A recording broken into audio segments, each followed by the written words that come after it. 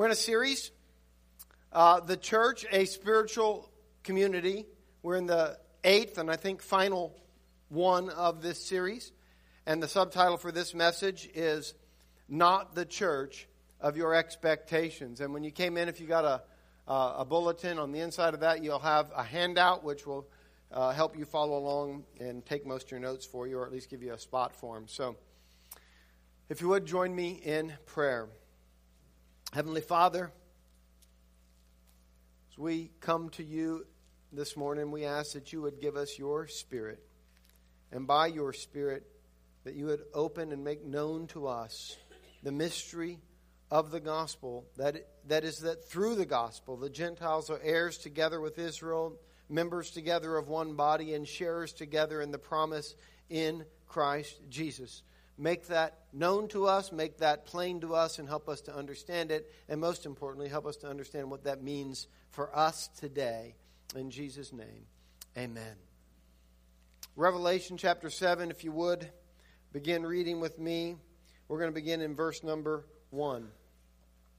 After this I saw 4 angels standing at the 4 corners of the earth, holding back the 4 winds of the earth to prevent any wind from blowing on the land or on the sea or on any tree. Then I saw another angel coming up from the east, having the seal of the living God. He called out in a loud voice to the 4 angels who had been given power to harm the land and the sea. Do not harm the land or the sea or the trees until we put a seal on the foreheads of the servants of our God. Then I heard the number of those who were sealed, 144,000 from all the tribes of Israel. From the tribe of Judah, 12,000 were sealed. From the tribe of Reuben, 12,000. From the tribe of Gad, 12,000. From the tribe of Asher, 12,000. From the tribe of Naphtali, 12,000. From the tribe of Manasseh, 12,000. From the tribe of Simeon, 12,000. From the tribe of Levi, 12,000. From the tribe of Issachar, 12,000. From the tribe of Zebulun, 12,000. From the tribe of Joseph, 12,000. From the tribe of Benjamin, 12,000. After this I looked, and behold, and you might want to insert the word behold if you have the NIV because they kind of left it out, but there it is. And behold, there before me was a great multitude that no one could count, from every nation, tribe, people, and language, standing before the throne and before the Lamb. They were wearing white robes and were holding palm branches in their hands. And they cried out in a loud voice, Salvation belongs to our God who sits on the throne and to the Lamb. You might add, by implication, and to no other God. Salvation belongs to our God, for every nation of the earth, every tribe, language, and people, and to the Lamb. All the angels were standing around the throne and around the elders and the 4 living creatures. They fell down on their faces before the throne and worshipped God, saying, Amen. Praise and glory and wisdom and thanks and honor and power and strength be to our God forever and ever. Amen. You've probably seen the Buick advertising campaign, one of the commercials anyway. Is that a Buick? Which also includes the tagline, that's not a Buick. That's not a Buick. Is that a Buick? The idea that they're communicating is that the Buick of today is not the Buick of your expectations. It has been radically changed or altered. And apparently sales are up. One day, when we are gathered around the throne of God and the church of our Lord Jesus Christ, from every nation, language, tribe, and tongue, from all the ages of time are gathered around that throne, the church of our Lord Jesus Christ will not look like the church of your expectations. Now, I don't know what your expectations are, and I really don't need to know that that's still true. Because I can assure you that if the church will not look like what John the Apostle thought it would be, it will not be what you or I thought it would be either. And I'll show you that it will not look like what John thought it would be. Make that case. In Revelation 5, John was weeping. And he heard a description of why he no longer needed to weep. An angel spoke to him and said, do not weep. In 5:5, see or behold, the Lion of the tribe of Judah, the Root of David, has triumphed. He is able to open the scroll and its 7 seals. John, being Jewish, was familiar with this image of the Lion of the tribe of Judah. That was a familiar story to him. He understood that there was a coming Messiah, described as the Lion of the tribe of Judah, who would conquer the enemies of Israel and deliver them from those who oppress them. And so John hears something, and what does he hear? He says, look and see, behold, the Lion of the tribe of Judah has triumphed. So what does he expect to see when he turns? Well, he would expect to see a lion, maybe with a lamb chop in his mouth, a little blood dripping off the side of it, who just conquered. And then we see in verse number 6 that what he turned to see was something really opposite of that. Verse 6, then I saw. So he hears, behold, so he's going to obey. They said, look, and I'm going to look and see this Lion of the tribe of Judah. So he looks and he sees, what does he see? Then I saw a lamb looking as if it had been slain, standing at the center of the throne. A lion who's triumphed, a lion with lamb chop in mouth, blood dripping off the end. No, I look and I see lamb slain. I see the lamb chop standing at the center of the throne. I thought I was supposed to see the lion. I see the lamb. Of course, John, in his gospel, already has told us that the glory of the Messiah is found on the cross. And so he's already begun to understand that this is very upside down. In Revelation 7, John has a similar experience that we just read of. Chapter 6 closes with the expectation of God's wrath is going to be poured out on the earth, so much so that people are crying out that the rocks would fall on them and hide them from the wrath of God. I don't know about you, most people I know aren't asking for rocks to fall on them. That's painful. But if you ever wonder how bad the wrath of God is, it should give you some idea if you'd prefer rocks to fall on you to hide you from the wrath of God. Not a good scene. But pause that. 4 angels in chapter 7, verse 1 are holding back the winds of God's wrath, the winds that will blow in, the storm of God's wrath. 4 angels are holding it back from blowing on the earth until the servants of God are sealed. Those sealed are to be spared from God's wrath. Nothing can separate them from the love of God that is in Christ Jesus our Lord. Then John hears. So, he hears something. This is going to be a similar progression that we saw in chapter 5. He heard, then he saw. He heard, then he saw. Watch here. He hears and sees. Then John hears. Here it is again. He hears 144,000 from all the tribes of Israel. And that's a significant number. 144,000, that's 12 squared, 144. 12 times 12, that's the 12 tribes of Israel. That's the number of governance in Israel, in Jewish thinking. And 12 times 12, I think it's the 12 tribes of Israel and the 12 apostles of the Lamb. You multiply them together, that creates an entirely new thing. And that new thing is this Israel that he's looking at. And it's from all the tribes of Israel, not just the 2 southern tribes, the Jews, but now including the 10 lost tribes that have been scattered to the ends of the earth and to who knows where, that nobody had ever knew where they were. At that time, they didn't really exist anymore, and yet God promised that he would regather them from the nations and bring them together. And here they are, completed, perfect in every way. That's what he heard. Then John looks, and behold. After this, I looked, verse 9.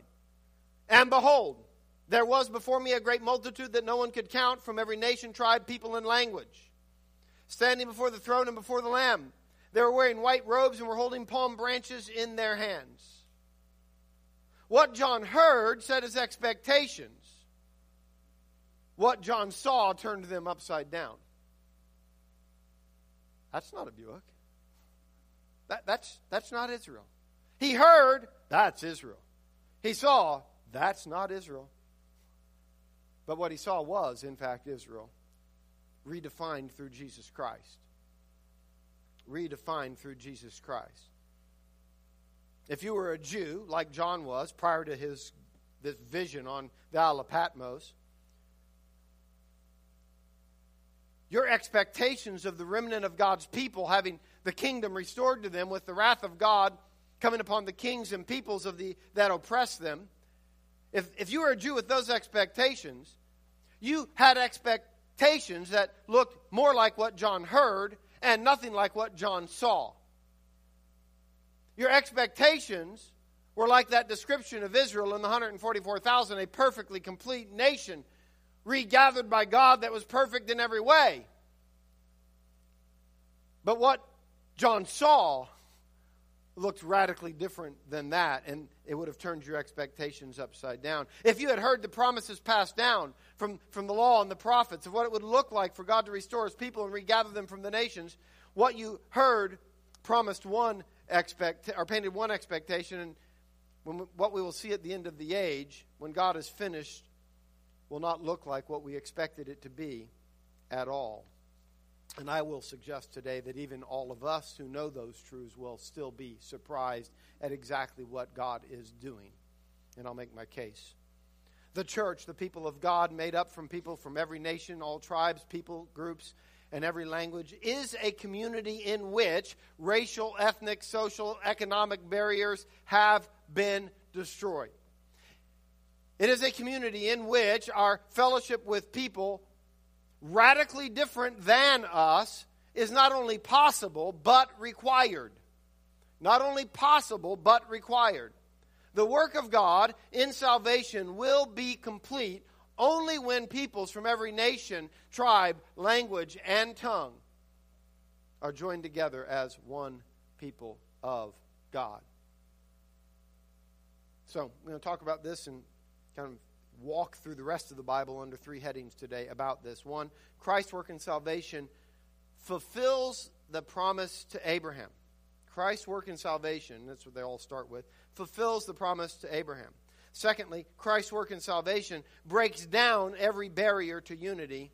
And thirdly, Christ's work in salvation demands a shared life, a shared table, if you will, despite our differences. So let's begin under the heading, Christ's work in salvation fulfills the promise to Abraham. In Genesis 12, and I say Abraham, technically at the time it was given, it was Abram. Okay, so either way. But in Genesis 12, God makes a promise to Abram. I will make you into a great nation, and I will bless you. I will make your name great, and you will be a blessing. I will bless those who bless you. Whoever curses you, I will curse. And all peoples on earth will be blessed through you. God makes this promise to Abram that all peoples on earth will be blessed through him.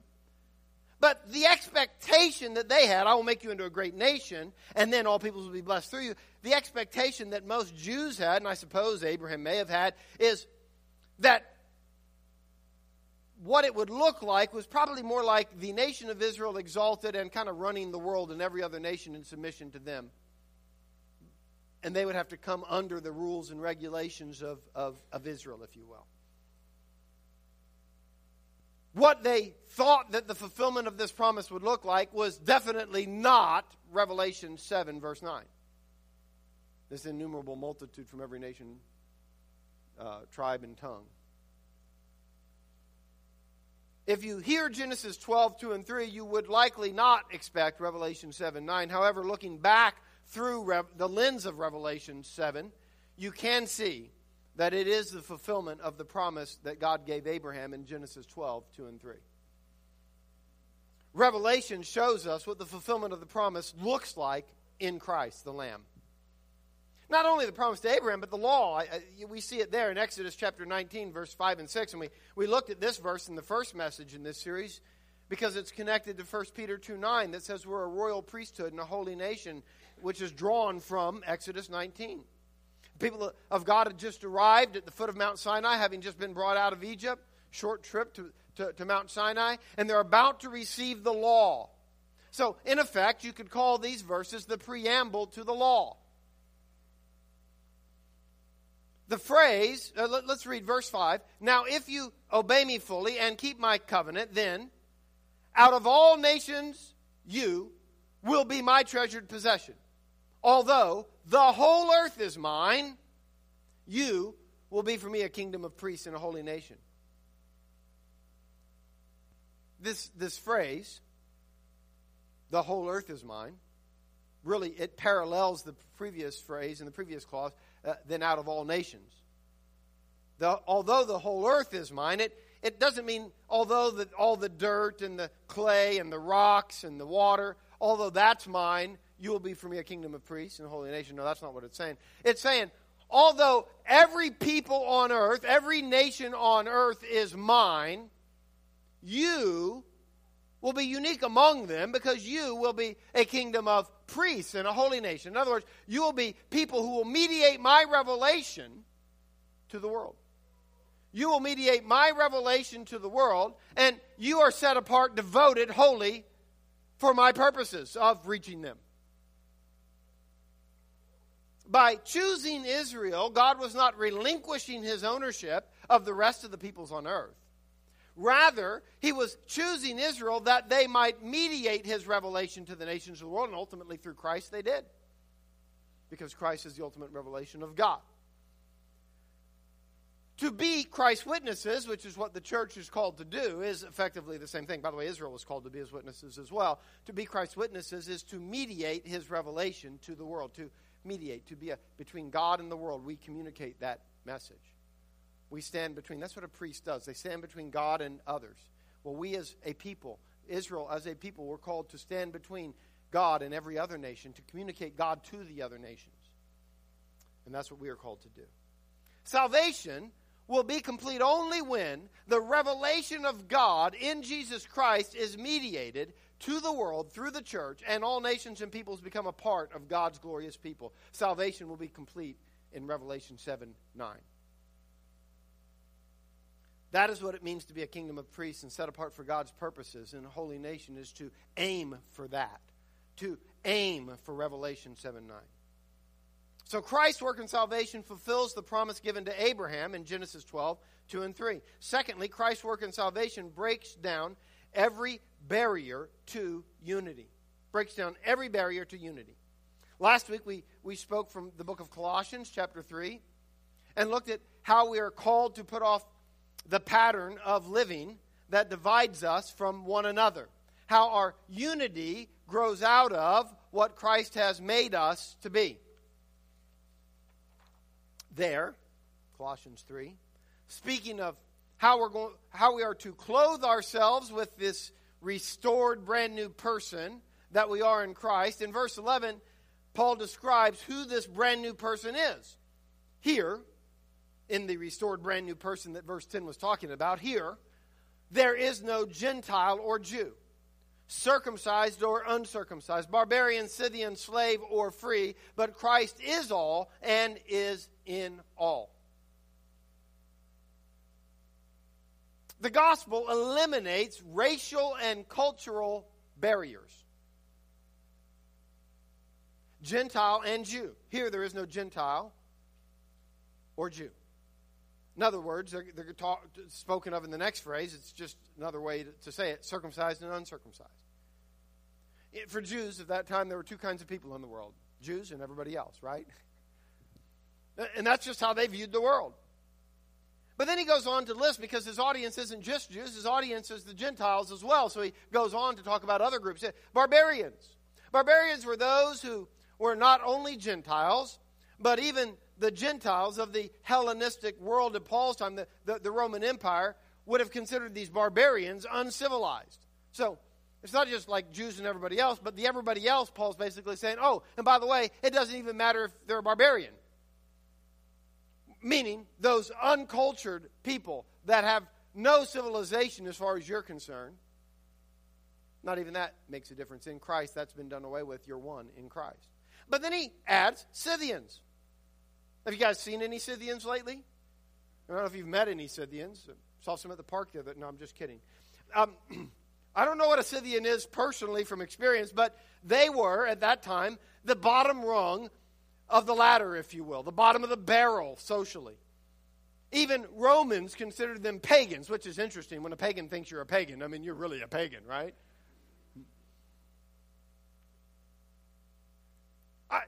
Barbarians, which were the uncultured people of the day, would have turned their noses up at Scythians. I mean, if this were India and we're talking about India, we'd be talking.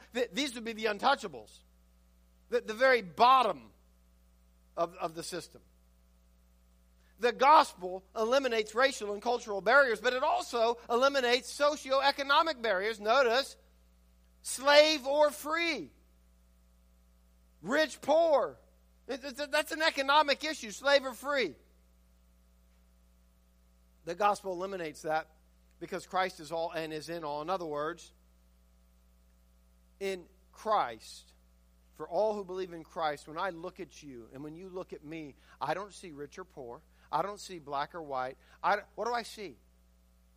I see Christ in you. That changes everything, because if you're Christ and I'm Christ, we're one. And I don't mean I'm Christ in the sense that I'm Jesus, but if He's in you and if He's in me, and we see that in each other, we are one. Now, this theme that I'm speaking of is not played in a minor key in the New Testament. It's a major key. Not only is it a major theme in Luke's gospel, but it pops its head up nearly everywhere, if not everywhere. It's certainly, I would argue, potentially could find it in every New Testament letter. If not every, it's certainly nearly every. If I didn't quite succeed in every, those really short ones, I may have a hard time making my case solidly. But in the book of Acts, it's huge in the book of Acts. So if Luther, in his sometimes crass way of putting things, which he had, if he was right about the need to pound justification by grace into the heads of the saints, then it is also true that these issues need to be pounded into the heads of the saints. Because frankly, much as we think we get it, I don't think we do. And I'll illustrate that today. So we've looked at this in Colossians. I want to look at Galatians and then Ephesians briefly under this point. Galatians, speaking of how baptism into Christ changes everything about who we are. Paul writes this in chapter 3, verse 26 of Galatians. So in Christ Jesus, you are all children of God through faith. For all of you who were baptized into Christ have clothed yourselves with Christ. What do I see when I look at you? Mostly clothing, hopefully, right? Otherwise, you're dressed immodestly, right? So mostly clothing. So if we're clothed in Christ, what do I see when I look at you? I see Christ. I see your personality. I'll see your culture. I'll see a lot of other things about you. But ultimately, I should see Christ. Amen? So then notice what he says. There, verse 28, there is neither Jew nor Gentile, neither slave nor free. There's neither male nor female. So now, even the gender barriers that we think of has been done away with. And you are all one in Christ Jesus. If you belong to Christ, then you are Abraham's seed and heirs according to the promise. See, this truth about what Christ has done to make us one is how the expectation of a perfectly complete, very kosher expectation of a regathered Israel, that description in verses 4 through 8 in Revelation 7 of 144,000, 12,000, that's about as kosher a group as you can ever imagine seeing, isn't it? And yet the other group that I turned and saw is about as unkosher as you could ever imagine seeing. And that expectation of a very kosher group, perfectly complete, what Christ has done in making us one, this is how it is transformed into the reality of an innumerable multitude from every nation, tribe, people, and language that John saw in Revelation 7, verse 9. Christ's death and resurrection changes everything.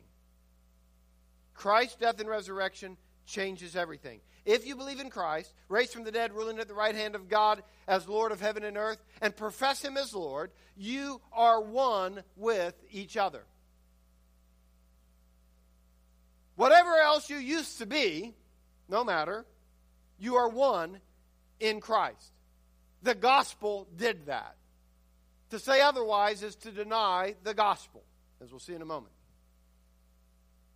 That's not only in Colossians and Galatians, it's a primary theme in Ephesians. These are three of Paul's major letters, and I can find it in his other ones, but we're just going to look at these three briefly. Ephesians 3, verse 6. Paul writes, this mystery is that, through the gospel, the Gentiles are heirs together with Israel, members together of one body, and sharers together in the promise in Christ Jesus. Paul describes this mystery in verses 2 and 3 as the grace God had given him by revelation to make known to others. So this mystery is the truth that he's responsible for stewarding. What is this mystery? That Gentiles, in other words, non-Jews, the uncircumcised, the religiously uncultured, those who eat ham sandwiches and celebrate different holidays, those whose meat markets are not only not kosher, but sell meat that last night was an idol sacrifice. That those people, through faith in Jesus, are heirs together with Israel of the promise given to Abraham. Now, I'm going to say that again because that may be the most important thing I say this morning. That Paul thought it was one of the core of his very ministry. It's radical. It has radical implications, which we'll talk about in a moment. But let me say it again. That Gentile, this is the mystery, that Gentiles, non-Jews, the uncircumcised, through faith in Jesus are heirs together with Israel of the promise given to Abraham. To say it more expanded, that Gentiles, non-Jews, the uncircumcised, the religiously uneducated, if you will, those who eat ham sandwiches and celebrate different holidays, those whose meat markets are not only not kosher, but sell meat that was offered in sacrifice last night to an idol, that those people, through faith in Jesus, are heirs together with Israel of the promise given to Abraham. In fact, they're members of one body. The English phrase, members of one body, captures what was one Greek word. In fact, this word is only known to have been used once ever, which is, of course, right here. Paul may have coined it. They're not aware of anywhere else it was ever used, so they think Paul coined it. It wouldn't have been hard, and people would have immediately recognized what it meant because he took a common prefix and jammed it onto the front of a common word. And so everybody would immediately recognize, we do that with words oftentimes, it's called coining a phrase or a word, and that's what he did here. And the prefix was the prefix that would mean together or in union or with. And he put that right on the front of the word body. So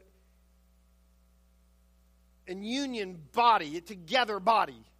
He was so expressing the fact that we are one body, that we're joined together in one body, that he created, presumably, possibly, one word to express it. He certainly used one word to express it. And I think he wanted to do that because he just wanted to demonstrate how one we are. Now let's back up briefly to see what else Paul says. Chapter 2 of Ephesians. I'm only going to look at 11 through 16 this morning, but verse 11. Therefore. Now, the therefore of verse 11 follows the description of our being saved by grace in verses 1 through 10. So everything in verses 11 through 16 is an effect of the salvation that belongs to our God and to the Lamb. Therefore, remember that formerly, you who are Gentiles by birth and called uncircumcised by those who call themselves the circumcision, which is done in the body by human hands. Verse 12, remember that at that time you were separate from Christ, therefore, excluded from citizenship in Israel, and foreigners to the covenants of the promise, without hope and without God in the world.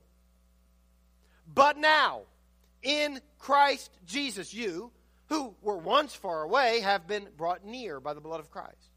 For he himself is our peace, who has made the two groups one and has destroyed the barrier, the dividing wall of hostility, by setting aside in his flesh the law with its commands and regulations. His purpose was to create in himself one new humanity out of two. One new humanity out of the two, thus making peace, and in one body to reconcile both of them to God through the cross, by which he put to death their hostility. When we were separate from Christ, we were excluded from citizenship in Israel.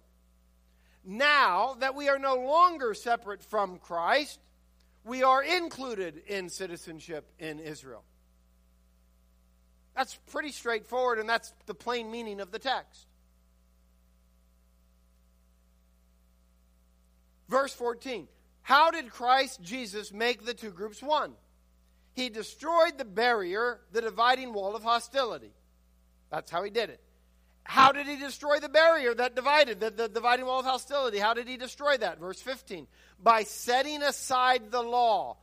In other words, by invalidating it, by rendering it powerless against us.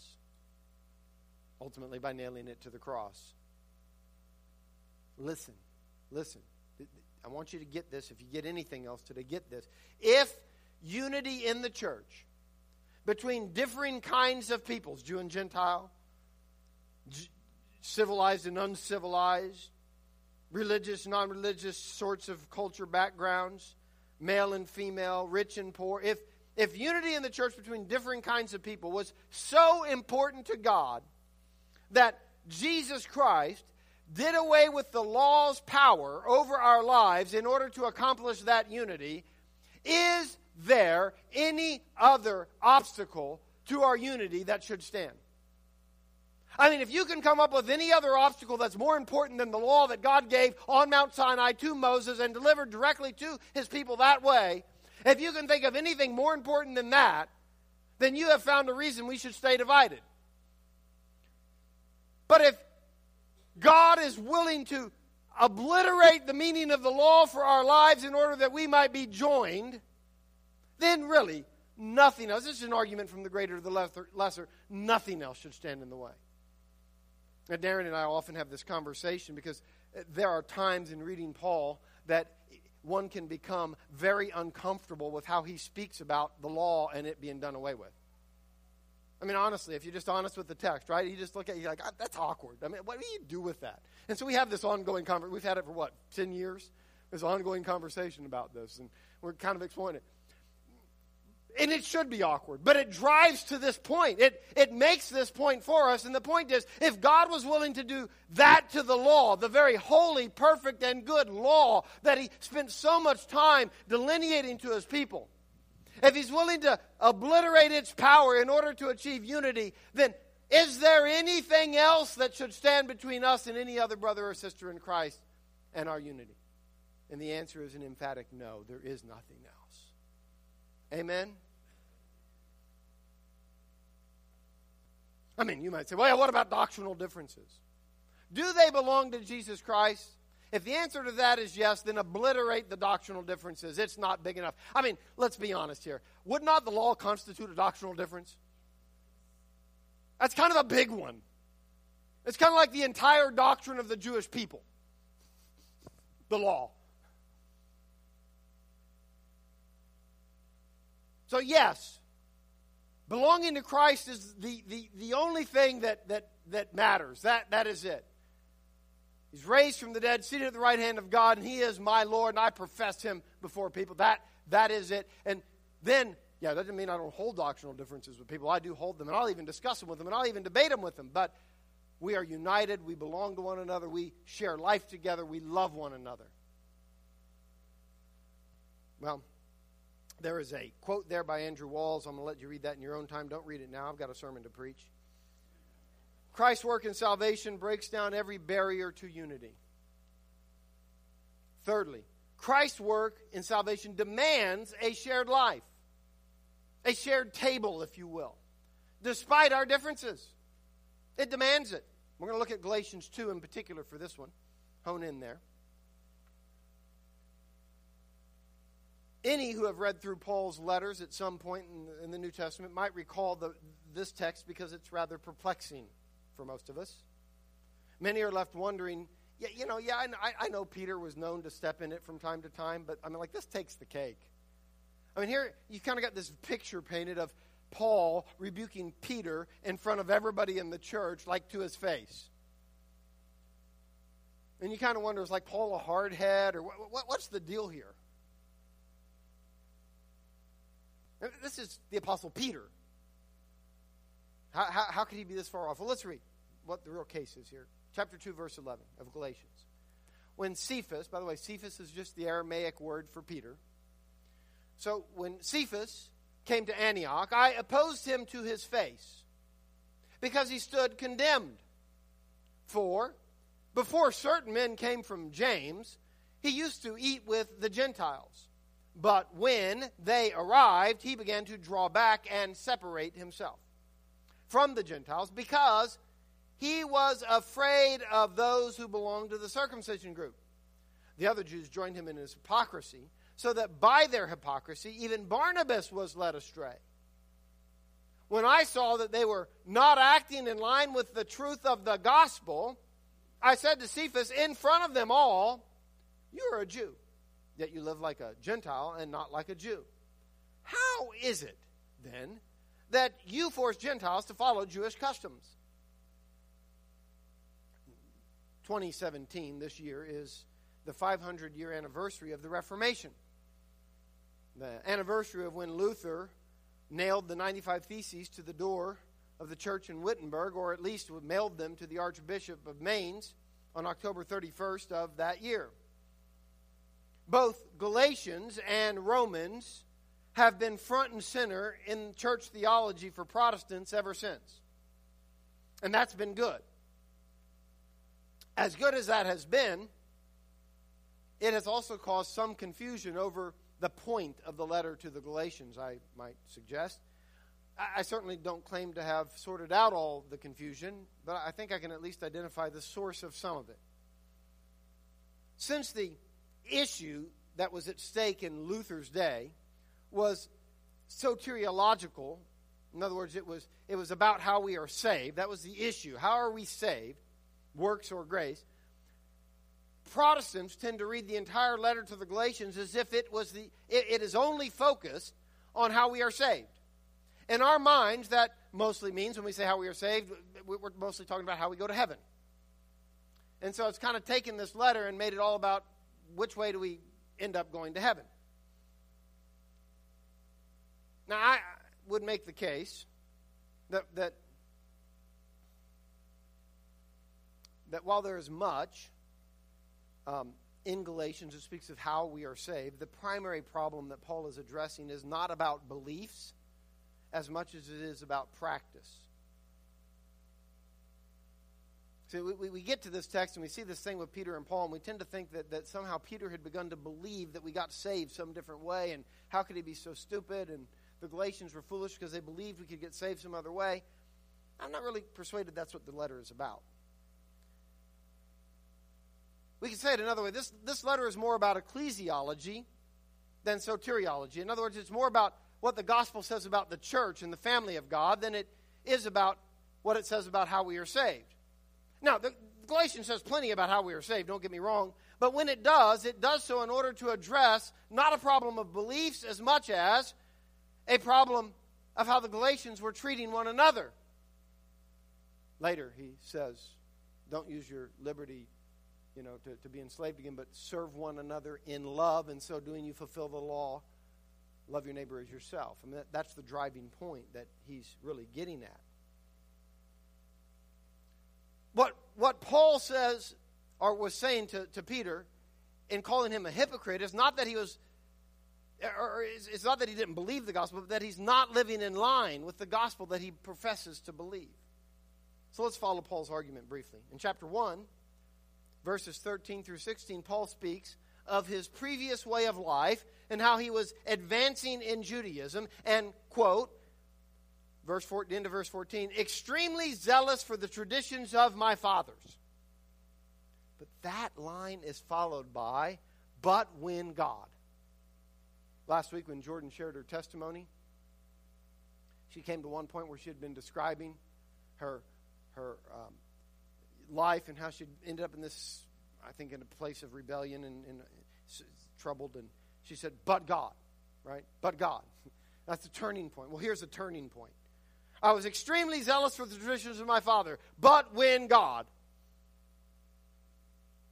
who set Paul apart from his mother's womb and called him by his grace, was pleased to reveal Jesus in him in order that he might proclaim Jesus among the Gentiles. Once God chose him for that mission, no longer could Paul be zealous for his own traditions while among the Gentiles. Rather, Paul must now consider that a loss in order to preach in a culture that could not have cared less about Paul's traditions. The Gentiles that he was preaching to didn't really care about Jewish traditions. And they weren't interested in learning them. But Christ mattered to them. So for Paul among the Gentiles, as he's telling them that you are now citizens in the nation of Israel, is that a Buick? Becomes, is that a citizen in the kingdom of Israel? Or, to borrow from an older advertising campaign by GM, it's not your father's Oldsmobile, which evidently was not nearly as successful because they're now gone.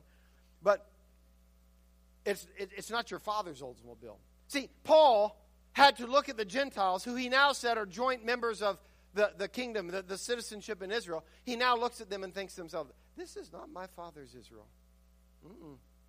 But boy, it is Israel in Christ Jesus. Because all this other stuff's been done away with in Christ Jesus. In chapter 2, Paul continues to talk about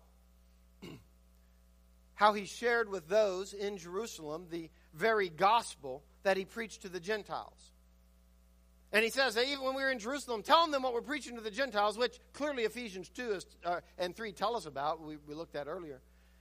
But even then, not even Titus the Greek was compelled to join in Jewish law tradition by being circumcised.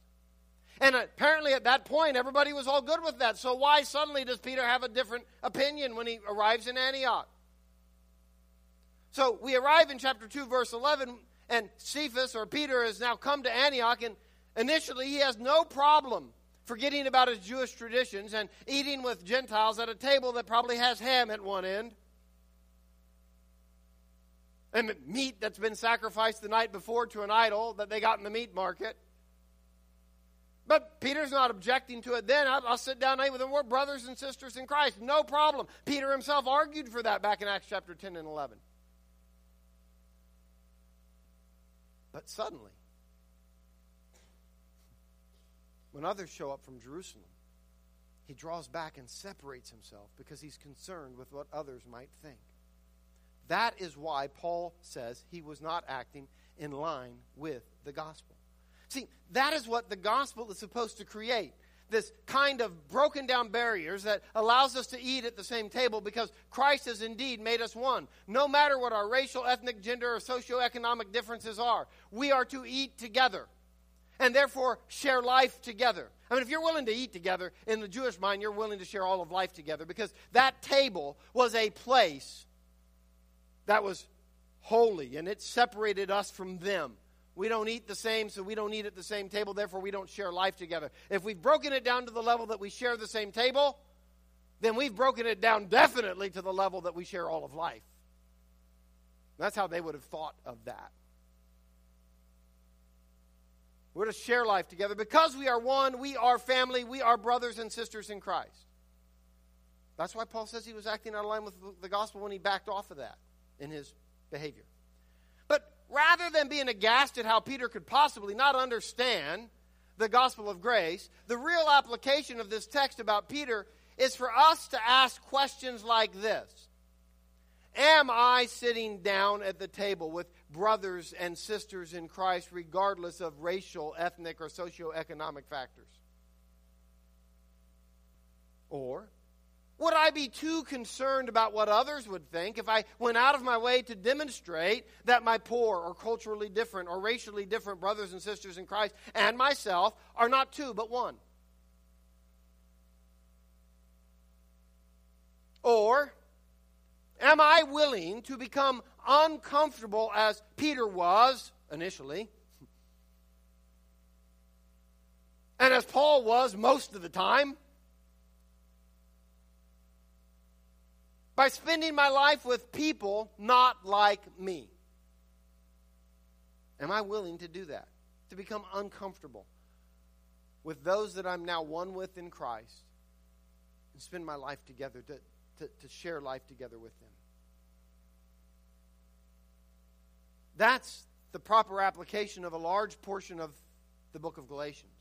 And when we miss that, we may be swallowing a different gospel, no matter how orthodox our profession is. Oh, foolish Galatians. Now, this came home to me. I don't know that I realized it fully at the time, but I do now. For the last 6 or 7 years, I think I got an invitation by accident or something. I had this invitation in my email to a prayer meeting of pastors that are on the south side of St. Petersburg to gather for prayer at 7 o'clock on a Saturday morning. And at first, I was about to click delete when I thought 7 on a Saturday. I'm preparing sermons by then. It's just, I can't do that. And then I thought, yeah, that's a lousy excuse. I need to go. And so I showed up 6 or 7 years ago. 5, I don't know. It was a long time ago. And I can remember, honestly, the first time I'm thinking to myself, yeah, this is really uncomfortable. I honestly had nothing to do with the fact that they were black. There was all black pastors except one. She was a white woman. And the rest were black men and women that were pastors. And then there's me. So that wasn't the issue. It was the way they did prayer. They were culturally rather different than if we have a prayer meeting and they have a prayer meeting, they would look really different. Okay, I'm not saying which is right. I'm just saying they would look so different that I was a little uncomfortable. But you know what? Hey, I'm here to learn to love my brother. And then over time, over months, we really grew to love them and to know them and to spend time with them. And it was sweet. And then came the opportunity to join the first National Day of Prayer there with them and invite our church to go. And I had a Peter experience of Galatians chapter 2, where I suddenly began to feel awkwardly uncomfortable with inviting all of you and wondering what would they think of how crazy their pastor is when they get there and this is their experience. Yeah, and I almost backed away from the table. Instead, I gave a kind of half-hearted, sheepish sort of invitation to go, which is a little better than backing away from the table, but not by much. But over the years, I've labored to overcome that. And I'm not fully overcome it. Not saying I have.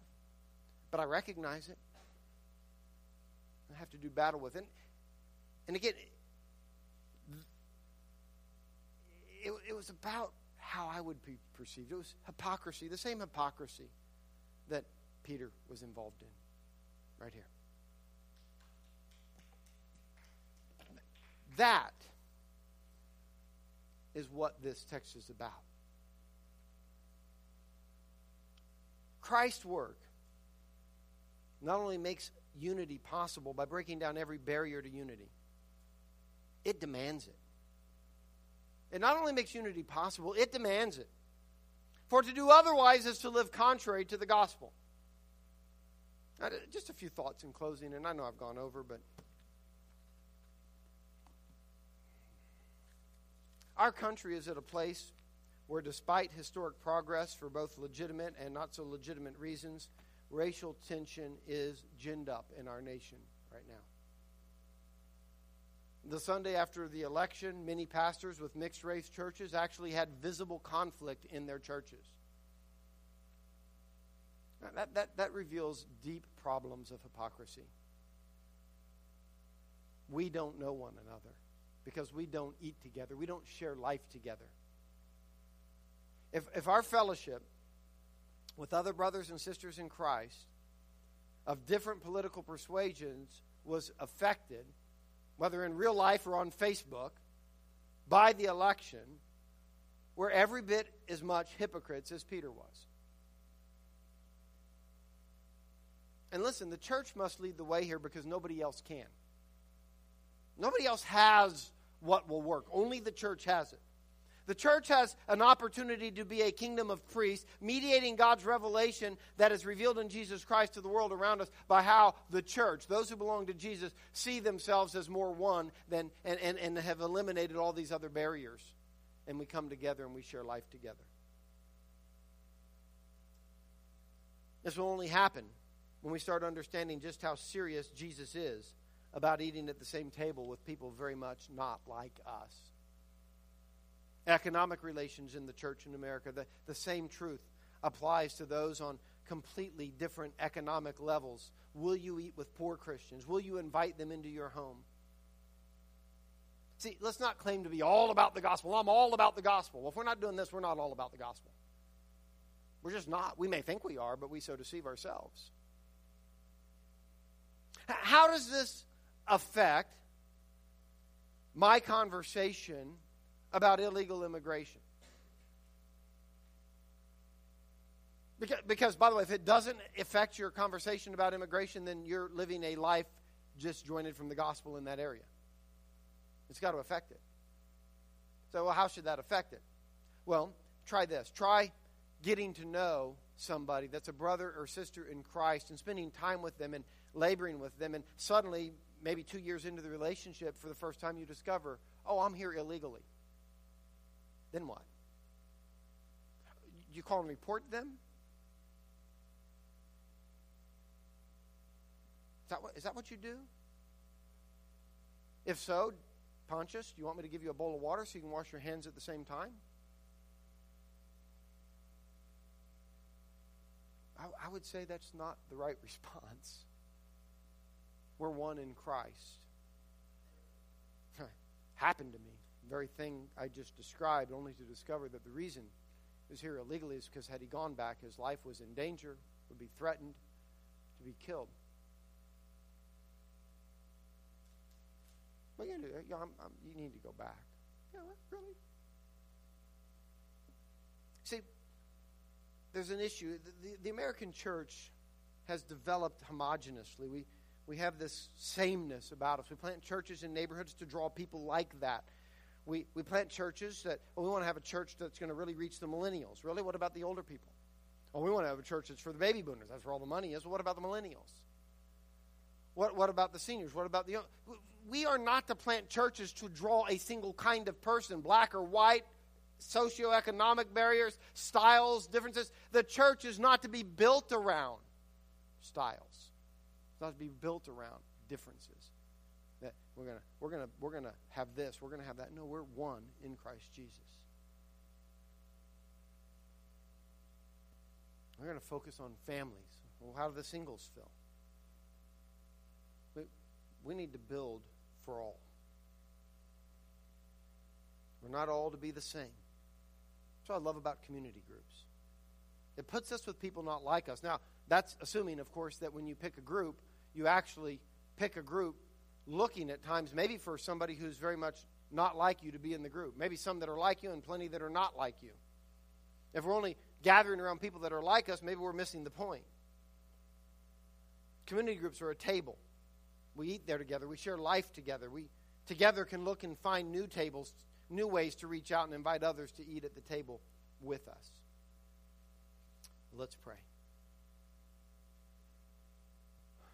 Heavenly Father, make these things so by your Spirit in our lives. In Jesus' name, amen.